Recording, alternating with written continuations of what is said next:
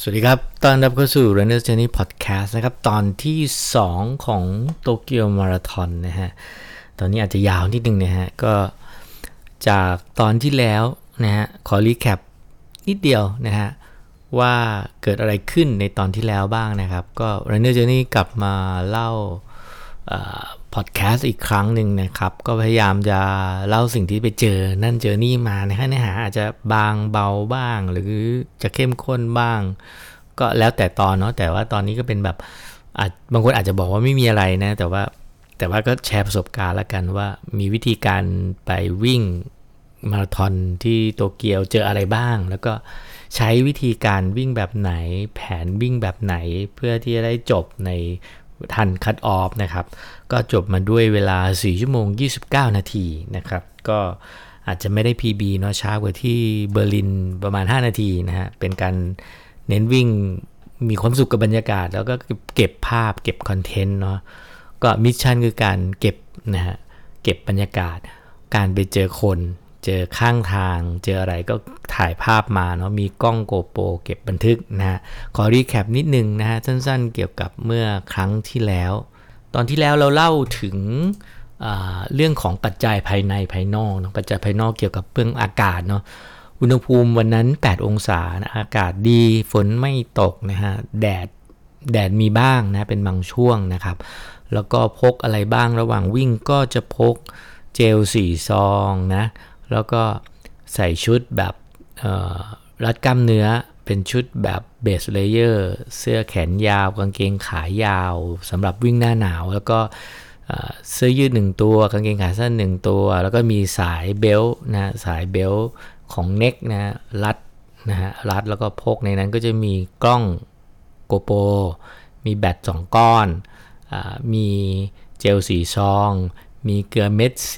4เม็ดนะเกลือเม็ดแคปซูลเนาะเกลือเม็ดแคปซูล4เม็ดมีอะไรมีอะไรวะ ลืมดูสิลืมหมดละนะมีโทรศัพท์มือถือเพราะเราต้องใช้โทรศัพท์มือถือในการเช็คแสดงตัวตนก่อนเข้าไปวิ่งเพราะฉะนั้นทุกคนที่เป็นนักวิ่งในวันนั้นที่โตเกียวมาราธอนต้องพกโทรศัพท์มือถือไปด้วยนะก็นั่นคือสิ่งที่พกนะฮะแล้วก็การเตรียมตัวก่อนวิ่งก็ต้องฉี่ให้เรียบร้อยนะเข้าคิวฉี่ให้เรียบร้อยผมฉี่ไป2ครั้งนะฮะก่อนปล่อยตัวนะครับมาที่แผนการวิ่งเนาะแผนการวิ่งในหัวก็คือคุม21โลแรกให้ไม่เหนื่อยไม่เหนื่อยในที่นี้คือไม่เจ็บกล้ามเนื้อไม่ล้าไม่วิ่งเร็วเกินไปนะฮะแล้วก็ไปอีกให้ถึง30โลแรกแบบไม่แตกนะฮะไม่ให้ชนกำแพงนะห้ามชนกำแพงเด็ดขาดนะฮะจะทำยังไงก็เดี๋ยวจะมาเล่าให้ฟังกันแล้วก็10โลสุดท้ายเนี่ยวิ่งให้สนุกบวกกับอีก2คูลดาวน์เนาะมันพอถึง30โลนะก็จะเหลือ12โลใช่ไหมก็คิดซะว่า10โลสุดท้ายเนี่ยก็วิ่งให้สนุกวิ่งให้อร่อยเลยแล้วก็อีก2โลก็เป็นคูลดาวน์เข้าเส้นชัยนะครับก็เพราะฉะนั้นก็เป็น12โลสุดท้ายที่วิ่งให้สนุกซึ่งก็ทำแบบนี้มาตั้งแต่เบอร์ลินเนาะเบอร์ลินเมื่อปีที่แล้วเดือนกันยาแล้วก็เกียวโตมาราธอนก็ทำแบบนี้ก็คือคุมฮาล์ฟแรกนิ่งๆสบายๆ30โลไม่ให้แตกแล้วก็12โลสุดท้ายให้วิ่งสนุกให้วิ่งอร่อยให้วิ่งตลอดนะก็จะไม่เดินนะเป็นสูตรที่แบบว่าไม่ได้ใช้การเดินนะครับแล้วก็การวิ่งนะฮะพอถึงจุดสตาร์ทเนี่ยเราก็จะคุมนะพยายามออกตัวให้อยู่ในเกณฑ์แบบว่าดูตามฟิลเนาะไม่ให้เกินไม่ให้ต่ำไม่ให้เร็วไปแล้วก็ไม่ให้ช้าไปก็กรอบมันกว้างมาก545ถึง630นะผมจะวิ่งประมาณเนี้ยนะฮะแล้วก็ความเร็วช้าอยู่ที่จังหวะว่าเราจะถ่ายคลิปเราจะเจอใครเพราะบางทีมันต้องวิ่งไปตีคู่ประกบคู่หรือวิ่งแซงเพื่อไปเจอเขาหรือวิ่งเก็บภาพเนาะใช้ฟีลลิ่งคุมในคุมความเหนื่อยและอาการของกล้ามเนื้อผมว่ามี2อย่างที่น่ากังวลก็คือ3อย่างสิก็คือการเติมพลังงานโอเคเราเติมพลังงานได้อยู่ละเราคุมได้อยู่แล้วทุกชั่วโมงทุก45นาทีเกลือแร่ไม่ใช่เกลือแร่เจลประมาณชั่วโมงไม่เกินชั่วโมงต้องกินเจลแคปซูลเม็ดกันไว้ก่อนผมจะกินทุกชั่วโมงเนี่ยผมเตรียมไป4เม็ดเผื่อไว้แล้วก็โฉบรับน้ำรับโพคาริทุกครั้งไม่มีแบบสคิปข้ามไปเพราะว่าไม่ได้รีบนะเพราะก็เข้าไปแล้วก็ กินให้มันปกติให้มันไม่พลาดนะฮะนั่นคือวิธีการนะฮะทีนี้มิชชั่นในการวิ่งครั้งนี้ก็คือผมจะต้องวิ่งเก็บภาพนะภาพอะไรภาพบรรยากาศภาพคนนะแล้วก็ต้องเข้าไปคุยกับคนนะฮะถ้าเจอคนไทยก็ดีนะเจอต่างชาติก็เข้าไปคุยพยายามคุยนะภาษาอังกฤษก็ไม่ได้ดีเราก็พยายามคุยเท่าที่คุยได้นะครับเจอคอสเพลย์แต่งตัวแบบนักวิ่งคอสเพลย์มันน่าสนใจก็วิ่งไปทีนี้การถ่ายคลิปเนี่ยผมใช้ GoPro นะแล้วก็เอาแบตไปเผื่ออีกก้อนหนึ่งก็เป็นแบต2ก้อนซึ่งก็ใช้2ก้อนนั่นแหละเพราะว่ากะประมาณนั่นแหละถ่ายทั้งหมดเนื้อคลิปประมาณฟุตเทจนะประมาณชั่วโมงนิดๆนะฮะเราวิ่ง4ชั่วโมงนะเนื้อฟุตเทจประมาณชั่วโมงนิดๆก็ถ่ายค่อนข้างเยอะเหมือนกันเนาะถ่าย1ใน4อ่ะ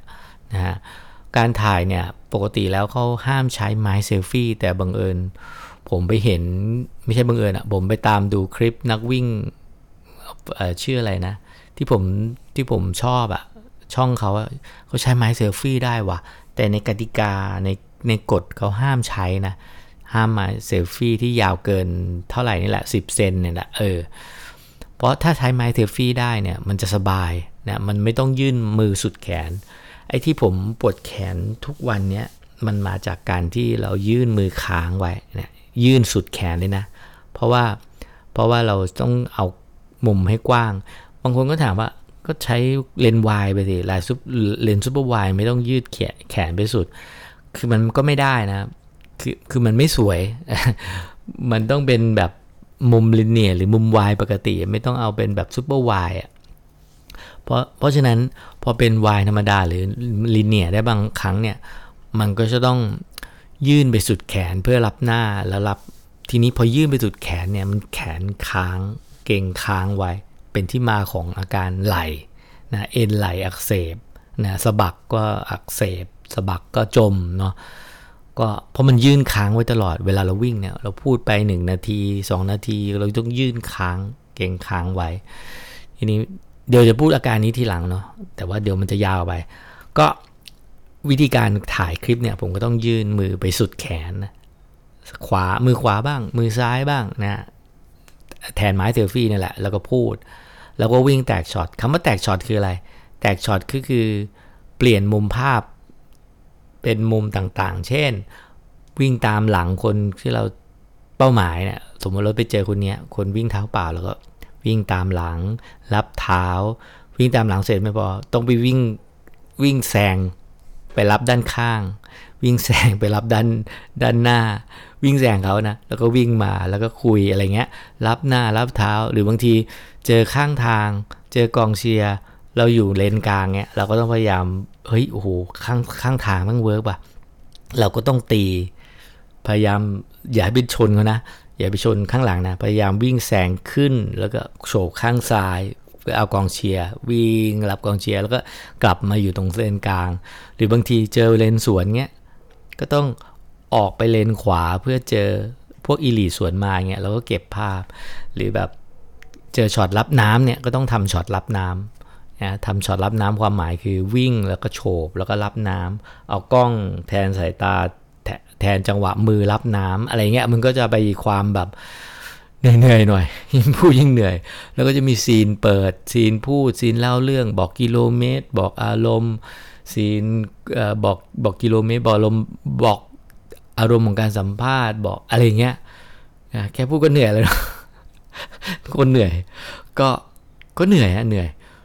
คือถ้าเราถ่ายคลิปแบบวิ่งแล้วเก็บแบบไม่ต้องแตกช็อตไม่ต้องเล่าเรื่องเนี่ยเก็บแบบสิ่งที่เราเห็นอย่างเดียว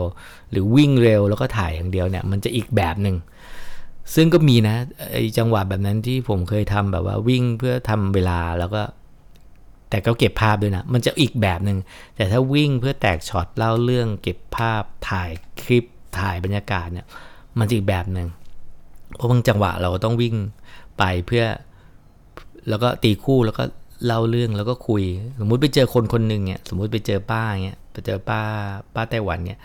มันไม่ใช่แบบไปเจอคุยแล้วก็ผ่านไปเงี้ยบางทีมันต้องเจอคุยถอยหลังมาเพื่อรับป้ายข้างหลังรอดูอาการข้างๆวิ่งมาข้างใครเป็นโปรดักชันน่าจะรู้ ใครเป็นโปรดักชันน่าจะรู้ว่าเหนื่อยมากในการวิ่ง แต่ว่าไม่ได้ว่ามาเป็นข้ออ้างหรือว่าไม่ต้องแบบแล้วมึงจะทำไมไม่ใช่นะคือแบบจะบอกว่ามันก็ทำให้เราเพลินแล้วก็ลืมเรื่องความเหนื่อยไปบ้างมั้งเนี่ย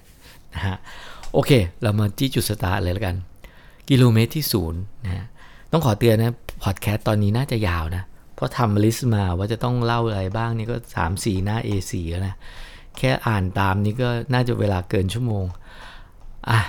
ถ้าไม่ไหวจริงๆเดี๋ยวเราอาจจะไปต่อ EP 3ไหม ไม่ไหวในที่นี้คือคนฟังคงไหวมั้งแต่ว่าคนพูดอาจจะไม่ไหวตอนนี้เป็นเวลา 3:00 นิดๆนะ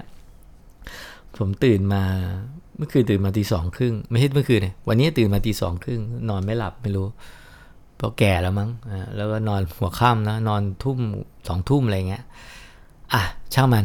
เรามาคุยกันถึงกิโลเมตรที่1ก่อนดีกว่ากิโลเมตรที่0ดิโอเคกิโลเมตรที่0ที่โตเกียวมาราธอนนะฮะก็จะเป็นแบบเมโทรโพลิแทนอะไรนะเมโทรของชิบูย่าใช่ไหมไม่ใช่ชิบูย่าดิชินจูกุชินจูกุ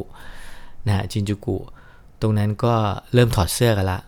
ใครเอาเสื้อหนาวมาก็ถอดเสื้อแล้ววางข้างๆจังหวะนั้นก็เจอคนไทยนะฮะเจอคนไทยน้องคนไทยเขามาทักแล้วก็บอกว่า runner journey นะก็พูดถูกเนาะแล้วก็ปล่อยตัวก็กดนาฬิกาตรงพรมที่เป็นสีฟ้าแล้วก็วิ่งไปก็พยายามวิ่งนะคุมจังหวะช่วงนี้มุดนะช่วงแรกเนี่ยคนแน่นมากนะต้องบอกว่าใครที่อยากทำเวลาเนี่ยต้องไปตอนสมัครเนี่ยต้องกำหนดบล็อกในความเร็วของตัวเองนะสมมติถ้าจะวิ่ง4 เนี่ยก็ไปอยู่บล็อกที่เป็นเวลา4 ชั่วโมงเลยเพราะว่าถ้าเกิดเราไปอยู่หลังจากนั้นเนี่ยเราจะเจอคนที่วิ่งช้าแล้วจะคุมจังหวะไม่ได้แล้วก็จะต้องมุดเหนื่อยนะฮะผมอยู่บล็อก J น่าจะอยู่ที่เพสน่าจะอยู่ที่ความเร็วเฉลี่ยน่าจะอยู่ที่จบ5 ชั่วโมงครึ่งบล็อก J นะฮะก็ตอนสมัครก็กำหนดไปเป็นแบบนั้นนะฮะทีนี้มันก็ต้องมุดนะฮะแต่ก็ไม่ซีเรียสเพราะเราไม่ได้วิ่งเอาเวลาอยู่ละเราวิ่งเอาคอนเทนต์นะช่วงนี้ก็มุดแบบว่าพยายามไม่ให้เสียจังหวะกับเบี่ยงซ้ายบ้างเบี่ยงขวาบ้างเราไปเจอจังหวะแรกจังหวะพอดีเลยเจอนักวิ่งคนไทยแล้วก็เจอกองเชียร์ไทยแล้วก็ส่งเสียงเชียร์มาที่จุดสตาร์ทโอ้โหเป็นจังหวะที่แบบรู้สึกแบบดีใจเจอคนไทยนะฮะแล้วก็เขาคงไม่เชียร์คนอื่นแหละไม่เชียร์เราเชียร์คนอื่นเชียร์เพื่อนเขาแต่เขาก็ตะโกนมานะครับโอเคก็5 กิโลแรกเนี่ยก็จะเป็นแบบแน่นหน่อยนะแน่นซิกแซกนะฮะแล้วก็สิ่งที่เจอก็จะเจอนักวิ่งหมวกเป็ดนะแล้วก็เจอนักวิ่งคอสเพย์ที่เป็นมาริโอนะเราก็ตีคู่ไปเขาก็วิ่งเร็วเหมือนกันนะเราก็พยายามวิ่งเร็วตามเขาก็พยายามคุยนะพอเขารู้ว่าเราเป็นคนไทยเขาก็พยายามคุยภาษาไทยนะ1 2 3สวัสดีค่ะอะไรเงี้ยแต่เขาเป็นผู้ชายนะก็คงจำมาผิดนะฮะก็เจอมาริโอเป็นอินเทอร์วิวก็เป็นการอินเทอร์วิวแรกนะฮะแล้วก็พอเจอมาริโอเสร็จคุยอะไรสักพักเนี่ยก็วิ่งนะต่างคนต่างวิ่งก็ไปเจอกองเชียร์ช่วงแรกก็คึกคักหน่อยนะก็ถ่ายค่อนข้างเยอะเลยเจอกองเชียร์ที่เป็นอุลตร้าแมนนะฮะแล้วก็ไปเจอพี่ฝรั่งที่เป็นนักวิ่งจากชิคาโกนะก็ได้คุยกันแล้วก็เจอพี่ผู้หญิงคนไทยนะฮะผมเห็นเสื้อมีธงไทยก็เลยทักทายนะครับแล้วก็เจอเจ๊ฝรั่งผิวดำจากดับลินนะไอร์แลนด์นะไอร์แลนด์นะเจอจากดับลินนะก็ทักทายวิ่งดีเลยวิ่งเก่งเลยนะฮะแล้วก็เริ่มเจอเพเซอร์530เพเซอร์ที่นั่นจะเป็นโป่งเล็กๆเนาะของคนไทยจะเป็นโป่งใหญ่ๆก็ดีนะดีคนละแบบโป่งเล็กก็น่าจะวิ่งสะดวกเนาะแล้วก็พอเจอโป่ง530ก็วิ่งหนีมาแล้วก็เจอหมอนักวิ่งในเรสหมอเขาเป็นเรสด็อกเตอร์รันเนอร์เหมือนวิ่งเพื่ออยู่ในเรสแล้วคอยช่วยเหลือนักวิ่งที่ระหว่างทางระหว่าง CP นะฮะแล้วก็เจอคนไทยบ้างปะปายนะครับโอเคพอ5 กิโลเมตรแรกเนี่ยเราวิ่งไป29 นาทีนะก็ถือว่าโอเคเพสต่ำกว่า6นิดหน่อยนะแล้วก็เริ่มรับน้ คือโต๊ะรับน้ำที่นั่นเนี่ยเขาถูกกำหนดมาแล้วว่า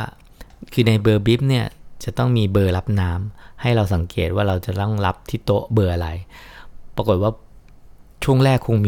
มีคนรีบโฉบน้ำมั้งเพราะว่า5กิโลแรกมันยังไม่มีน้ำเลยมันเริ่มที่5กิโลที่5อาจจะเป็นไปได้ว่าเพราะว่ามันอาจจะ2กิโลแรกยังไม่จำเป็นอ่ะแล้วก็มันอาจจะแน่นนะเพราะฉะนั้นกิโลเมตรที่5เนี่ยถึงจะเริ่มมีน้ำแต่ก็ตามคาดครับก็แน่นนะโต๊ะแรกเนี่ยหมดครับหมายถึงแก้วหมดนะฮะผมต้องเอามือไปลองโพคาลีแล้วก็มือไปวักน้ำเหมือนคนไทยเลยนะเหมือนเรสในไทยที่แต่ว่าไม่ใช่ความผิดของเรสนะผมคิดว่าช่วงแรกคนตกใจตื่นตระหนกอ่ะแล้วก็รีบเข้าเพราะจริงๆแล้วผมก็เหมือนกันนะผมต้องเข้าเบอร์7มั้งเบอร์6เบอร์7เนี่ยโต๊ะอ่ะคือโต๊ะมันจะมีกำหนดไว้เบอร์1 2 3 4 5 6 7 8 9 10อะไรเงี้ยเราต้องเข้าตามโต๊ะเราตามบิฟในบิฟมันจะมีบอกเพราะฉะนั้นเพื่อการกระจายนะไม่ใช่โฉบโต๊ะแรกนะเนี่ยก็การรับบิฟการรับน้ำก็จะตามบิฟทุกอย่างมันถูกกำหนดไว้แล้วเฉลี่ยไว้แล้วแต่ปรากฏว่าช่วงแรกนักวิ่งก็อาจจะตกใจตื่นเต้นเลยก็เลยหรือเผลอนะฮะก็ผมก็ด้วยนะก็รับน้ำด้วยการใช้มือ หลังจากนั้นก็พอผ่านจุดแรกไปได้ก็ค่อนข้างคลี่คลายนะครับโอเคพอผ่าน5กิโลเมตรแรกได้ก็เริ่มเข้าสู่เราเจอนักวิ่งไทยนะเจอนักวิ่งไทยเจอนักวิ่งรองเท้าแตะนะที่เป็นคนไทยก็สัมภาษณ์นิดหน่อยจากนั้นก็เข้าสู่ย่านอากิฮาบาระนะฮะก็เป็นย่านที่เกี่ยวกับเกมเกี่ยวกับการ์ตูนนะฮะเกี่ยวกับย่านแบบเครื่องใช้ไฟฟ้านะฮะแล้วก็ช่วงนั้นก็เป็นการสวนทางนักวิ่งนะก็พอสวนทางนักวิ่งเนี่ยเราจะต้องไปทำคอนเทนต์นะปกติเราก็ต้องอยู่เลนกลางหรือเลนซ้ายรับน้ำใช่ไหมพอมีนักวิ่งสวนทางมันก็จะแบบเราต้องไปเก็บภาพบรรยากาศคนวิ่งสวนอะนะก็ต้องเปลี่ยนเลนไปแล้วช่วงนั้นก็จะเป็นการเปลี่ยนเลนระหว่างอยู่เลนกลางไปรับน้ำไปถ่ายกองเชียร์ด้านข้างไปวิ่งสวนเลนเพราะฉะนั้นก็จะแบบเวลาระยะทางในสนามก็อาจจะเพิ่มขึ้นตรงนั้นด้วยมั้งครับพอผ่าน10โลแรก10โลแรกทำเวลาไป59นาทีก็ถือว่าโอเคอยู่นะฮะเพราะตั้งใจว่าเนี่ยประมาณเนี้ยไม่ให้เกิน6ครึ่งอ่ะเพส6ครึ่งไม่ให้เกินนั้นนะฮะ10โลแรกก็เริ่มไปเจอนักวิ่งคอสเพลย์เพิ่มขึ้นนะเป็นคู่รักจากเบอร์วิลดานะสามเหลี่ยมเบอร์วิลดานี่แหละนะเขาถอดเสื้อในอากาศ8องศานะโอ้วิ่งถอดเสื้อเป็นโงกุลนะฮะเป็นเซนไซย่าเป็นไม่ใช่เซนไซย่าป่ะเป็นโงกุลนะฮะเป็นโงกุลทรงผมเนี่ยโอเคเลยเหมือนเดะเลยนะฮะแล้วก็ทักทายนิดหน่อยแล้วก็วิ่งไปเจอนักวิ่งเท้าเปล่าวิ่งไปเจอนักวิ่งซิกสตาร์งานที่โตเกียวปีนี้นักวิ่งซิกสตาร์ค่อนข้างเยอะเพราะว่ามันถูกมันถูกเลื่อนมาจากปีโควิดเนาะปีโควิดก็มากองที่นี่นะฮะเพราะฉะนั้นเราก็จะเจอนักวิ่งซิกสตาร์ที่เป็นป้ายนะวงซิกสตาร์เขาจะมีป้ายอย่างพี่โอ๊กเนี่ยพี่โอ๊กน่าจะฟังอยู่นะพี่โอ๊กก็เป็นนักวิ่งคนไทยที่ได้ซิกสตาร์เหรียญที่2ที่นี่นะฮะคนอื่นเขาได้ซิกสตาร์กันเหรียญหนึ่งก็ยากเลยนะพี่โอ๊กได้2เหรียญละนะฮะก็เจลินดาเนี่ยเป็นนักวิ่งจากแคลิฟอร์เนียนะฮะก็โหแกน่าจะเป็นเซเลบดังคนนึงอ่ะเพราะแกสัมภาษณ์แกแล้วแกตอบแบบฉะฉานมากแกเล่าแกรู้งานอ่ะแกเล่าแกมาจากแคลิฟอร์เนียแกตั้งใจจะทำซิกสตาร์ในงานนี้อะไรเงี้ยแล้วก็ผมก็ให้แกพูด runner's journey นะฮะก็โหแกก็ตามโจทย์อ่ะโหแฮปปี้มากก็เจอนะฮะ10โลแรกเนี่ยก็ค่อนข้างเหนื่อยมากเพราะว่าจากที่เล่าด้วยปากเนี่ย เจอนั่นเจอนี่เยอะมากเจอสัมภาษณ์ไปประมาณ10คนได้มั้งนะฮะแล้วก็ถ่ายคลิปนู่นนี่นะฮะก็ใช้เวลาประมาณซับ1นะฮะ10โลแรกซับ1ถามว่าเร็วไหมผมว่าเร็วไปนิดนึงนะจริงๆอาจจะต้องช้ากว่านี้หน่อยนะฮะเพื่อให้มันจบแบบ ไม่ช้ำมากนะครับเพราะเราไม่ได้ตั้งเป้าว่าจะต้องวิ่งซับ4นะเพราะเราวิ่งทำคอนเทนต์สบายๆนะฮะ10 โลแรกซับ1เนี่ยเร็วไปนิดหนึ่งนะเร็วไปนิดหนึ่งเพราะมันจะส่งผลต่อกิโลเมตรถัดไปนะโอเคพอมาถึง15 โลนะ15 โลเราอยู่ที่1 ชั่วโมงครึ่งนะก็ยังอยู่ในเกณฑ์ประมาณเนี้ยนะฮะเริ่มเจอนักวิ่งอีลิทสวนทางละนะฮะความสนุกของมาราธอนในเมเจอร์เนี่ยก็คือมันถ้ามันเป็นเรสที่มันสวนทางกันเนี่ยมันจะสนุกตรงเราได้เห็นทรงของการวิ่งที่แบบวิ่งของนักวิ่งอีลิทดีๆนะโอ้โหแล้วเราจะเซอร์ไพรส์มากเวลาเราเจอนักวิ่งที่ดูเหมือนไม่ใช่อีลิทแต่วิ่งอยู่ในกลุ่มอีลิทเนี่ยผมเจอแบบโอ้นี่เหรอวะนี่คือแบบโอ้โหมันวิ่งกันอย่างนี้อ่ะแบบวิ่งดีมากอ่ะเราจริงๆเราเคยตามมาดูตามมาเชียร์เนาะตอนนั้นมากับบุ้ย Running Insider นะมาเกาะข้างสนามปี19นะก็เจอนักวิ่งอีลีทเนาะแต่มันก็คนละฟีลกับการที่มาวิ่งในสนามเดียวกับเขาอะแล้วก็มาสวนทางกับนักวิ่งอีลีทนะช่วงนี้ก็จะมา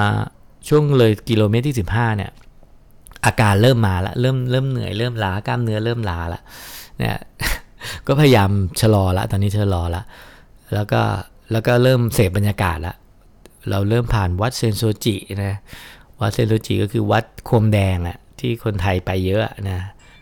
แล้วก็ผ่านโตเกียวสกายทีเซนโซจิเป็นย่านอาซากุสะนะแล้วก็วัดเซนโซจิเป็นชื่อนะส่วนใหญ่ก็เรียกว่าวัดเซนโซจิหรือไม่ก็วัดอาซากุสะนะฮะแล้วก็ผ่านโตเกียวสกายทรีนะฮะย่านนั้นนะแล้วก็จะมีไอ้ตึกอะไรนะตึกที่มันเป็นรูปเหมือนหยดน้ำอะตึกของอะไรอะที่มันเป็นแบบเหมือนหยดอาซาฮีตึกอาซาฮีแล้วก็จะข้ามแม่น้ำสุมิดะเนี่ยสุมิดะก็ค่อนข้างดังตรงนั้นก็จะมีกองเชียร์เจอกองเชียร์ไทยมีธงไทยแล้วก็มีเสียงเชียร์เนาะแล้วก็ตอนนั้นก็เริ่มเจอนักวิ่งไทยเพิ่มขึ้นเป็นพี่วินนะพี่วินอีคือ running เขตโตเกียวมาราธอนเป็นทีมวิ่งไทยมาวิ่งนะฮะตรงนั้นแดดเริ่มมาละนะ15 กิโลแดดเริ่มมาตรงสะพานข้ามแม่น้ำสุมิดะนะครับตรงนั้นเป็นทางที่สวยมากแล้วก็เป็นการวิ่งที่แบบโอ้โหเริ่มฟีลลิ่งดีมากแต่ว่ากล้ามเนื้อเริ่มเจ็บแล้วนะเริ่มเหนื่อยเพราะฉะนั้นก็เริ่มลดความเร็วนะครับกิโลเมตรที่20ตอนนั้นเวลาอยู่ที่ประมาณ2 ชั่วโมง 3 นาทีก็ถือว่าอยู่ในเกณฑ์6นิดๆนะเพส6นิดๆเพสเฉลี่ยนะฮะทางเริ่มแคบแล้วใครทำความเร็วตรงนี้ค่อนข้างยากนะฮะโดยเฉพาะตรงจุดรับน้ำคนก็ชะลอแล้วทางมันแคบปุ๊บเนี่ยเพราะฉะนั้นถ้าอยากจะทำความเร็วต้องอยู่เลนขวานะแล้วก็โฉบรับน้ำให้เร็วแล้วก็ออกขวาไปซึ่งพวกวิ่งเร็วเนี่ยไม่น่ามีปัญหาเพราะว่าคนวิ่งเร็วเขาก็จะวิ่งโฉบแล้วก็รับน้ำแล้วก็ไปแต่กลุ่มที่เป็นกลุ่มแนวหลังอย่างเราเนี่ยแนวกลางแนวหลังเนี่ยบางคนก็จะรับแล้วก็หยุดนะหยุดเพราะฉะนั้นใครทำความเร็วตรงนี้ก็ต้องระวังตรงนี้นิดนึงนะตรงนี้เริ่มสวนทางกับลูกโป่ง 4.00 ละแต่ทีเนี้ยมันไม่ใช่ว่าจะต้องตามนะเพราะว่าเราไม่ได้ตั้งใจทำซับ4ต้องบอกตรงนี้นะว่าคือผมมักจะเจอปัญหาอย่างเงี้ยไม่รู้จะอธิบายยังไงว่าซับ4แน่เลยพี่เชียร์ซับ4คือกูไม่ได้ซ้อมซับ4มากูวิ่งไม่ได้ด้วยนะเพราะฉะนั้นก็ต้องขอให้เข้าใจตรงนี้ว่าแผนเราคืออะไรเงี้ยเราก็คุมจังหวะเราต้องรู้ตัวว่าไม่มีทางมึงไม่มีทางซับ4ในการไม่ซ้อมซับ4อ่ะนะคือไม่มีเรื่องเซอร์ไพรส์นะมาราธอนไม่ใช่เรื่องเซอร์ไพรส์ที่จะแบบเฮ้ยเอาวะอย่างเงี้ยมันไม่ใช่ซ้อมยังไงก็ต้องได้อย่างนั้นแหละนะฮะไม่มีเซอร์ไพรส์ในมาราธอนนะฮะก็โอเคเราเจอโป่งซับ4ไปก็ได้แต่มองไปแล้วก็ยินดีโอเคนะเราก็คุมจังหวะไปของเราช่วงนั้นประคองไม่ให้แตกในที่นี้คือยางแตกนะ30 กิโลที่จะไปให้ถึงเนี่ยต้องไม่แตกนะนี่คือโจทย์เลยนะฮะ20 โลแรกฮาล์ฟแรกเนี่ยวิ่งสบายๆ easy อย่าให้เหนื่อยอย่าให้เจ็บอย่าให้ล้า แล้วก็ไปให้ถึง30โลแรกด้วยวิธีจะด้วยเพจอะไรก็ตามไม่ต้องไปสนเพจนะหลักการมันคือสนความรู้สึกนะฮะแต่แน่นอนว่ามันคงมีกรอบอยู่ในใจว่าเช่น5ปลายจนถึง6ครึ่งเนี่ยจะให้อยู่กรอบกว้างๆประมาณนี้เลยนะฮะเพราะว่าอย่างที่บอกวิ่งเร็วช้าอยู่ที่เราวิ่งกับใครเราวิ่งเจอนักวิ่งคอสเพลย์เราถ่ายเราคุยเราจะช้าหน่อยหรือผู้สูงอายุอะไรเงี้ยเราจะช้าหน่อยหรือนักวิ่งเท้าเปล่าที่ทำความเร็วเงี้ยเราก็อาจจะวิ่งคู่กับเขาไปแล้วก็ถ่ายเงี้ยนะฮะก็คุมจังหวะไปช่วงนี้20โลถึง30โลเนี่ยจะคุมจังหวะนะฮะจะคุมจังหวะแล้วก็เป็นช่วงที่แสงสวยมากช่วงนี้ก็จะทำคอนเทนต์ถ้าใครเคยถ่ายกล้องเนาะก็จะรู้ว่าในกล้องโกโปรเนี่ยมันเปลี่ยนเฟรมเรทได้เฟรมเรทก็คือจำนวนภาพนิ่ง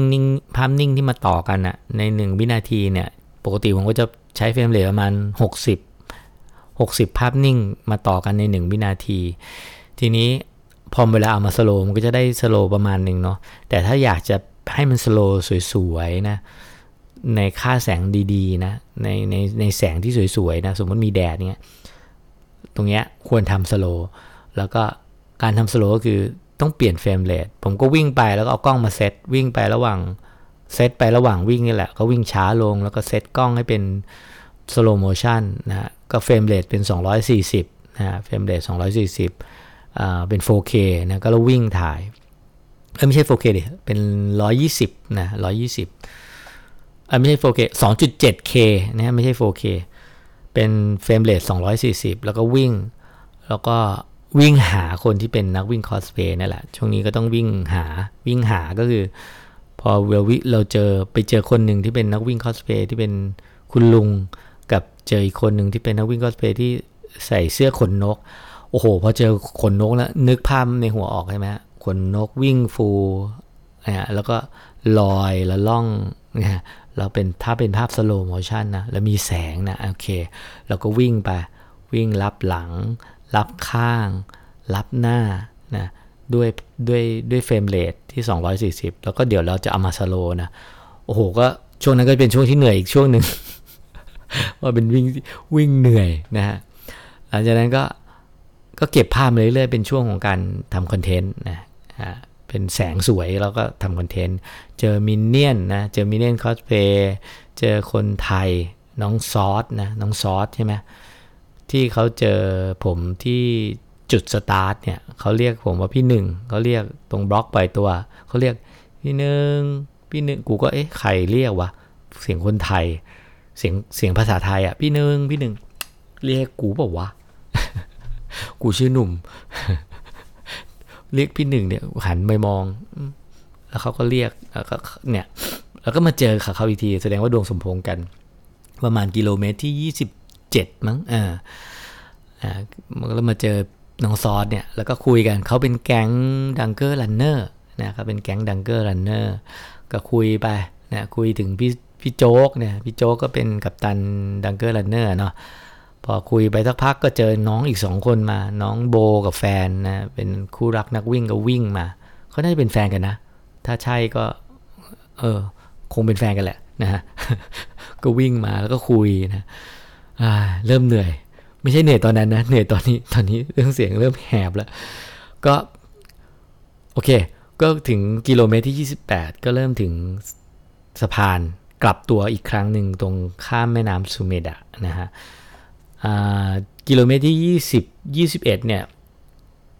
จะถึงตรงสะพานนี่แหละแล้วก็กลับตัวมาก็จะกลับมาที่กิโลเมตรที่28นะฮะตรงเนี้ยเริ่มหมดละเริ่มหมดเจอนักวิ่งคอสเพลย์บ้างเช่นคูลินนะเป็นในหนังเรื่องอะไรนะดราก้อนบอลนะเจอนักวิ่งทานตะวันนะแต่งตัวเป็นทานตะวันดอกทานตะวันเป็นคนโตเกียวเนาะวิ่งมา3ครั้งละ3ครั้ง3งานละแล้วก็แต่งตัวคอสเพลย์นะเป็นเจแล้วก็เจอคนไทยก็มาทักนะแล้วก็เจอเด็กที่เป็นกองเชียร์เจอคนแก่เจอเยอะแยะมากมายเลยแล้วก็มาถึงกิโลเมตรที่30นะโอ้โหพอถึงกิโลเมตรที่30ได้มันเหมือนมันปลดล็อกอ่ะมันแบบโอเค พอถึงกิโลเมตรที่30ผมใช้เวลาประมาณ3ชั่วโมง9นาทีก็ถือว่าโอเคมากนะถือว่าโอเคมากแหละจบแน่นอนนะคิดในใจจบแน่นอนกูพักจอดถ่ายรูปแล้วก็โพสต์ Facebook นะฮะแล้วก็บอกว่าคือตั้งใจอยู่แล้วว่าจะมาวิ่งแล้วก็จะโพสต์กิโลเมตรที่30รู้สึกกิโลเมตรที่เท่าไหร่เนี่ยผมก็วิ่งไปหลายไฟนะจำไม่ได้นะฮะแต่ว่ากิโลเมตรที่30เนี่ยจอดพักถ่ายรูปแล้วก็โพสต์ Facebook นะครับแล้วก็จังหวะนั้นเนี่ยก็ถึงช่วงเวลาของการคำนวณละพอเราวิ่ง30โลได้309แล้วเรารู้สภาพตัวเองแล้วประมาณไหนเนาะยังได้อยู่นะก็ผมก็พูดกับกล้องไว้จำได้ว่าพูดว่าเหลืออีก12โลเนาะก็น่าจะอยู่ที่ประมาณชั่วโมงครึ่งถึงชั่วโมง20เพราะฉะนั้นก็คำนวณละถ้าชั่วโมง20ตอนนี้มัน309ก็น่าจะจบที่429หรือ430น่ะก็พูดในกล้องไปว่าไม่เกิน4ชั่วโมงครึ่งก็เริ่มดีใจเฮ้ยโอเค4ชั่วโมงครึ่งไม่เกิน4ชั่วโมงครึ่งซึ่งเดี๋ยวเราจะมาดูกันนะว่าวิ่งได้กี่ชั่วโมงจริงๆแล้วนะครับพอเข้าสู่กิโลเมตรที่32เกิดอะไรขึ้นช่วงนี้เริ่มเข้าเมืองแล้วนะเริ่มมีตึกสูงแล้วถนนเริ่มกว้างนะฮะ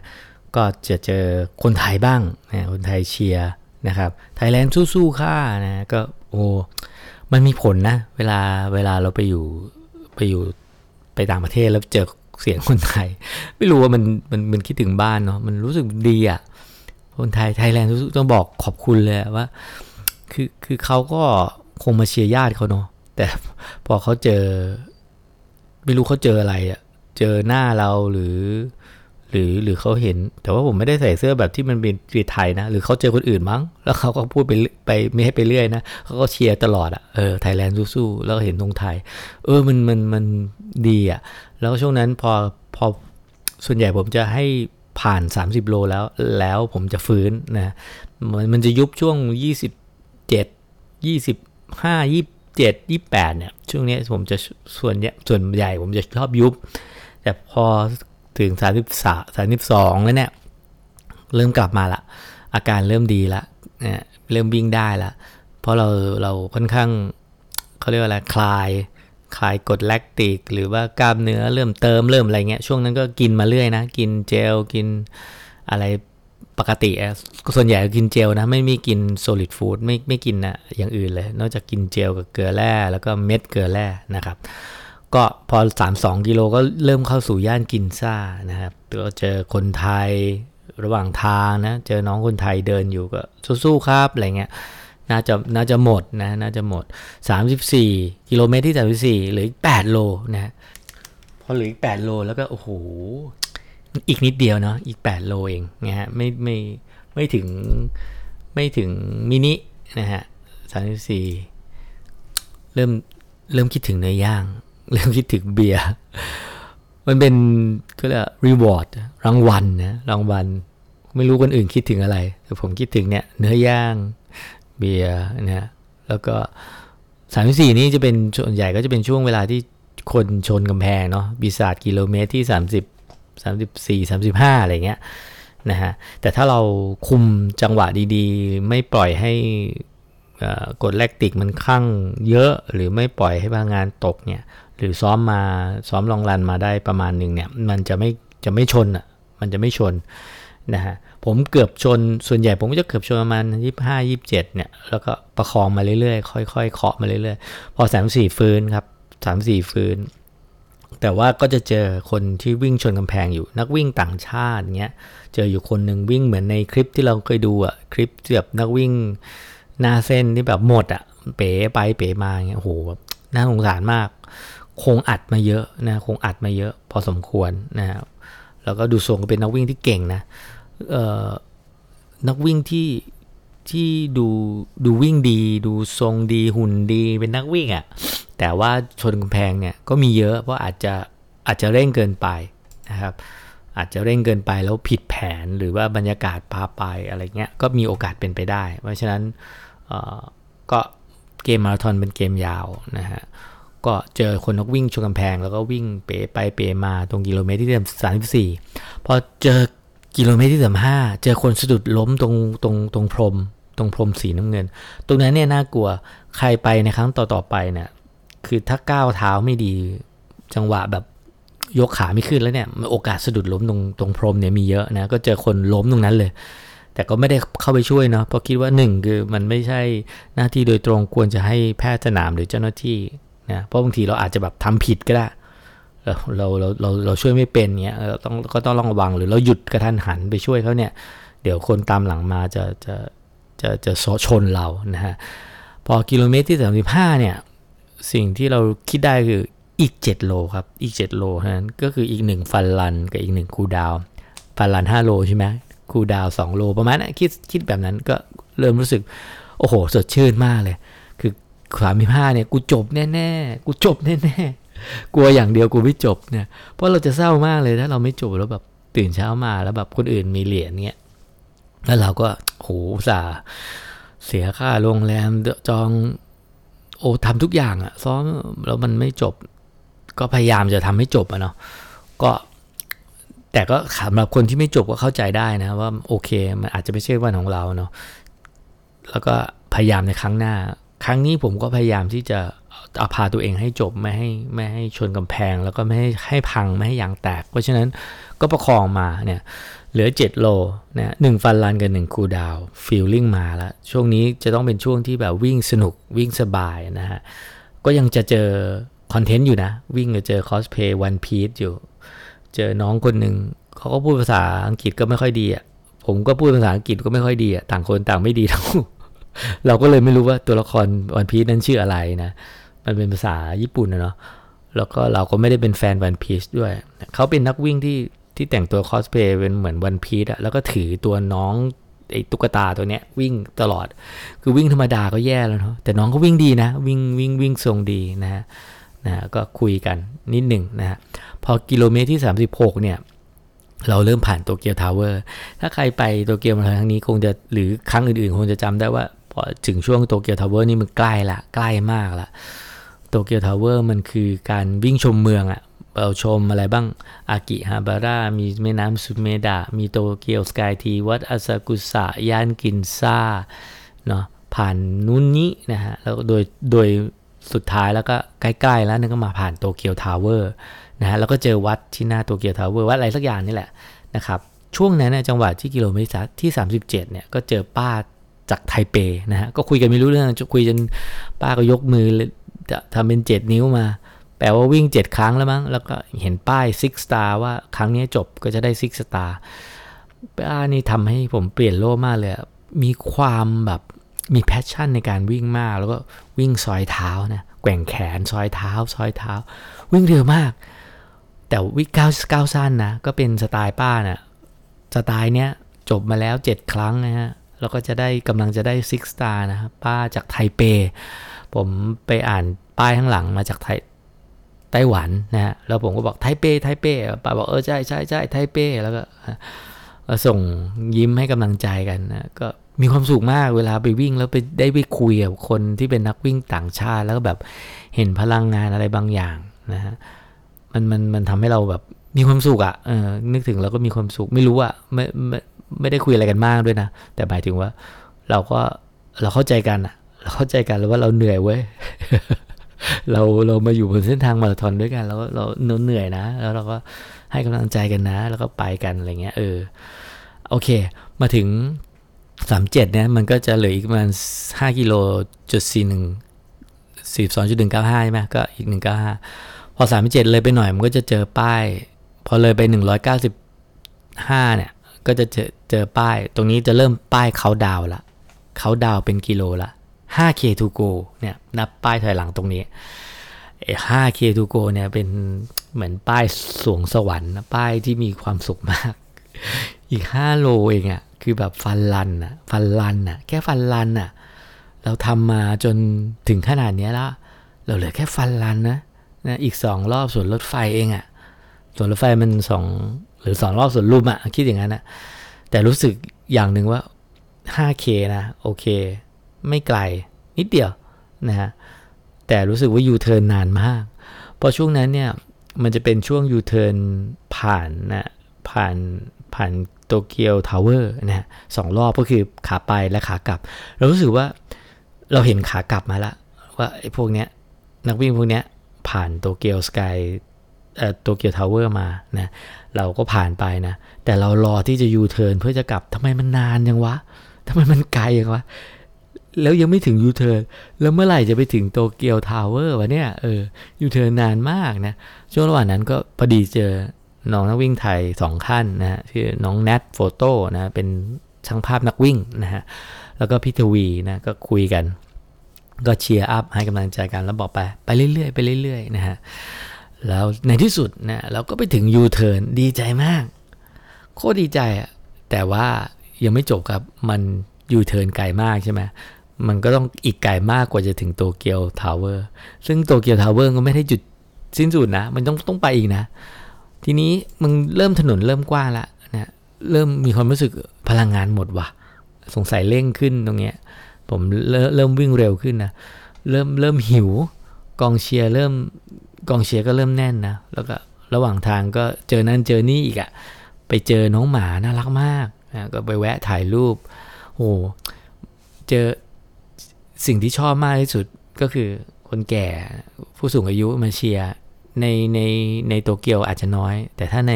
เกียวโตเยอะมากผู้สูงอายุมานั่งเชียร์หน้าบ้านเนี่ยแล้วก็เจอเด็กๆเนี่ยชอบ2 อย่างแล้วก็เจอน้องหมาเนี่ยชอบมากเลย3 อย่างเนี่ยที่ทำให้เราแบบเติมเต็มมีกำลังใจในการวิ่งนะฮะแล้ว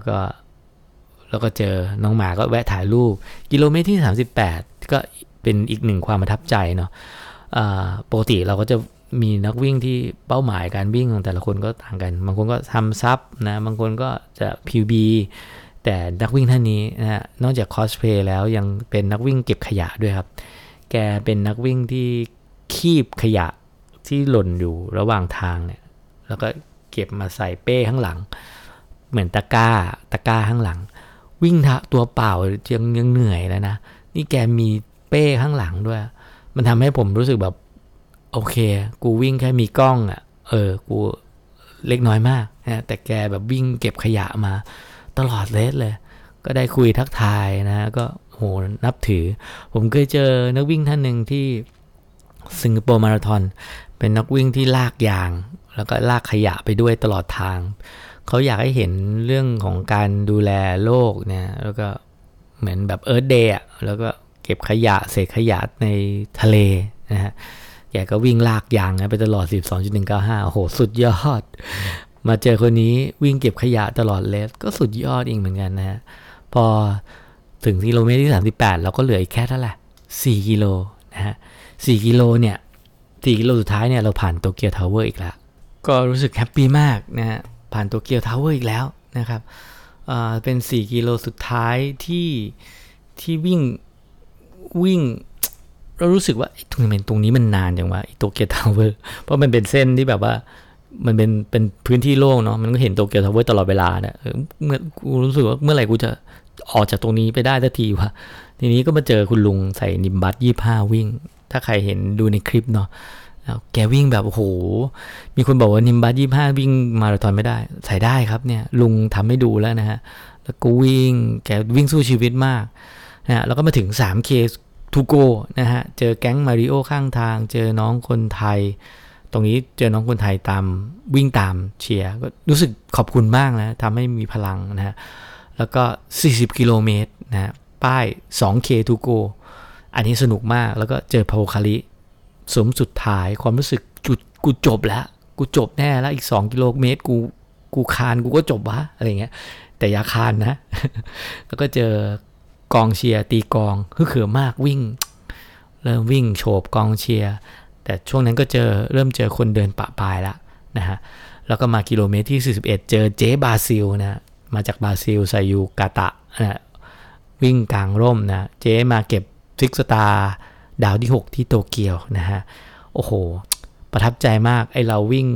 ถือกล้องเนี่ยว่าเหนื่อยเนาะแกวิ่งถือร่มมากิโลเมตรที่41ยังถือร่มอยู่ไม่รู้แกหุบร่มตอนไหนเนาะวิ่งฟินมากนะช่วงนี้เป็นช่วงที่วิ่งสนุกมากนะเป็นอย่างที่บอกว่าพอ รักษาสภาพร่างกายให้30กิโลวิ่งสบายๆมาแล้วเนี่ยพอ12กิโลเมตรสุดท้ายถ้าเราซ้อมถึงเนี่ยโอ้มันจะอร่อยมากแล้วก็ถึงช่วงสำคัญก็คือ 1K to go ครับเป็นทางเข้าซอยทางตรงอันยาวไกลโพ้นนะฮะสู่ดินแดงอันเวิ้งว้างว่างเปล่าไกลโพ้นนะซอยแคบๆนะผมเคยมาเชียร์ตอนปี2019นะที่นี่เราก็ได้เห็นนักวิ่งซับ3วิ่งตรงนี้แหละแล้วก็มาวิ่งตัวเองวิ่งด้วยตัวเองนะก็นักวิ่งซับ5อย่างเราก็วิ่งรู้สึกว่าโอ้โหมันเป็นไกลอย่างวะตรงนี้นะฮะเป็นกิโลเมตรสุดท้ายที่ไกลมากตอนนั้นเป็นเวลา4ชั่วโมง24นาทีเท่ากับเบอร์ลินละนะฮะเบอร์ลินทำได้4ชั่วโมง24ก็คิดว่าไม่ได้ PB แล้วซึ่งไม่ได้ซีเรียสนะเพราะไม่ได้ตั้งใจจะทำ PB อยู่แล้วล่ะเพราะว่าเบอร์ลินมันน่าจะได้ดีกว่าเพราะว่ามันวิ่งเดี่ยวๆวิ่งแรกๆนะอันนี้เราเพิ่งจบจากเกียวโตมาไม่ได้เป็นข้ออ้างนะแต่ว่าเป็นประมาณนี้แหละ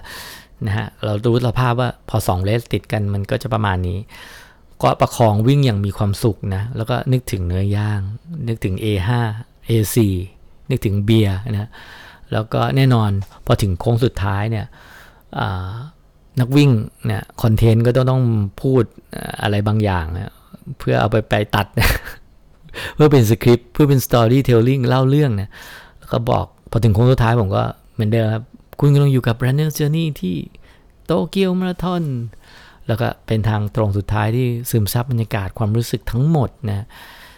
ความรู้สึกที่เราซ้อมมาทั้งหมดเนี่ยมาใส่ใน100 เมตรสุดท้ายแล้วก็มองด้วยเนื้อตาเปล่านะโอเคเราจะเก็บภาพจากกล้องนะแต่แน่นอนความรู้สึกตาเราสัมผัสเราเก็บมันไว้เป็นความทรงจำนะฮะเข้าเส้นวิ่งเข้าเส้นโอ้โหมีความสุขครับผมเชื่อว่าทุกคนเหรียญรางวัลที่ได้มันเป็นสิ่งจับต้องได้เนาะแต่สิ่งที่จับต้องไม่ได้มันเป็นความรู้สึกที่แบบเราเข้าเส้นชัยอะความสำเร็จอะเราทำสำเร็จนะไม่ว่าจะเป็นเวลาเท่าไหร่ก็ตามเนาะมันคือความสำเร็จในมาราธอนเนาะแล้วก็เข้าเส้นนะแล้วก็แบ่งช่องรับของนะรับเหรียญรับของมีน้ำขวดนึงมั้งโพคาริขนมอะไรเงี้ยนิดหน่อยแยกตามป้ายก็แบ่งการจราจรเนาะแบ่งช่องตามสีของบิ๊บนะบิ๊บผมสีขาวก็แยกไปมันจะมีสีของมันเพื่อให้โฟล์นักวิ่งไม่ให้ไปกระจุกแล้วก็กระจายไปรับตามช่องต่างๆพวกซิกสตาร์ก็จะไปรับช่องนึงนะฮะก็จบนะฮะโอ้โหยาวไหมพอดแคสต์ตอนนี้ยาวนี่อัดตอนช่วงท้ายอ่ะ2 รอบนะเพราะว่าอัดไม่ติดเพราะว่าไปตั้งค่าผิดนะนี่อัด2 รอบนะเนี่ย เหนื่อยคนฟังบอกเกี่ยวอะไรกับกูไม่เกี่ยวเล่าไปมึงเล่าไปเล่าให้จบจะจบแล้วนะโอเคก็บทสรุปก็คือก็ใช้เจลไปทั้งหมด4 ซองเกลือแร่ไป4 เม็ดนะฮะแล้วก็กินรับโพคาริรับน้ำเนาะไม่ได้กิน solid food นะไม่ได้กิน solid food ก็กินแค่เกลือแร่เกลือเม็ดก็เป็นเม็ดแคปซูลนะครับพกไปด้วยแล้วก็เจล4 ซองนะครับเพราะเราก็วิ่งมา4 ชั่วโมงนะ4 ชั่วโมงนิดๆนะไม่นับเจลที่กินก่อนปล่อยตัว15 นาทีก่อนปล่อยตัวเนาะแล้วก็วิ่งตามแผนซ้อมวิ่งตามซ้อมวิ่งตามซ้อมแล้วไม่เกินนะฮะไม่เกินต้นทุนที่เรามานะครับก็สรุปนิดนึง4 ชั่วโมง29แบ่งเป็นไงบ้าง5 กิโลเมตรแรก29 นาทีผมว่าเร็วไปนิดนึงนะฮะแล้วก็10 กิโลเมตรแรก59 นาที33 วิ15 กิโล1 ชั่วโมงครึ่ง20 2 ชั่วโมง3ฮาล์ฟ2 ชั่วโมง10ถ้าฮาล์ฟแรกกับฮาล์ฟหลังเนี่ยทำเวลาเท่ากันก็จะจบที่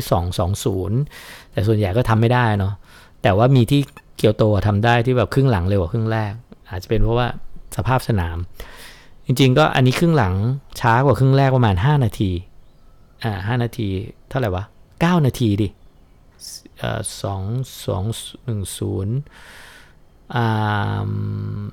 9 นาทีครึ่งหลังช้ากว่าครึ่งแรก9 นาทีก็ถือว่าโอเคละนะฮะแล้วก็30 กิโลอยู่ที่309 40 กิโลอยู่ที่415ฟินิชที่429นะครับก็ถือว่าตามแผนเนาะครึ่งแรก210ครึ่งหลัง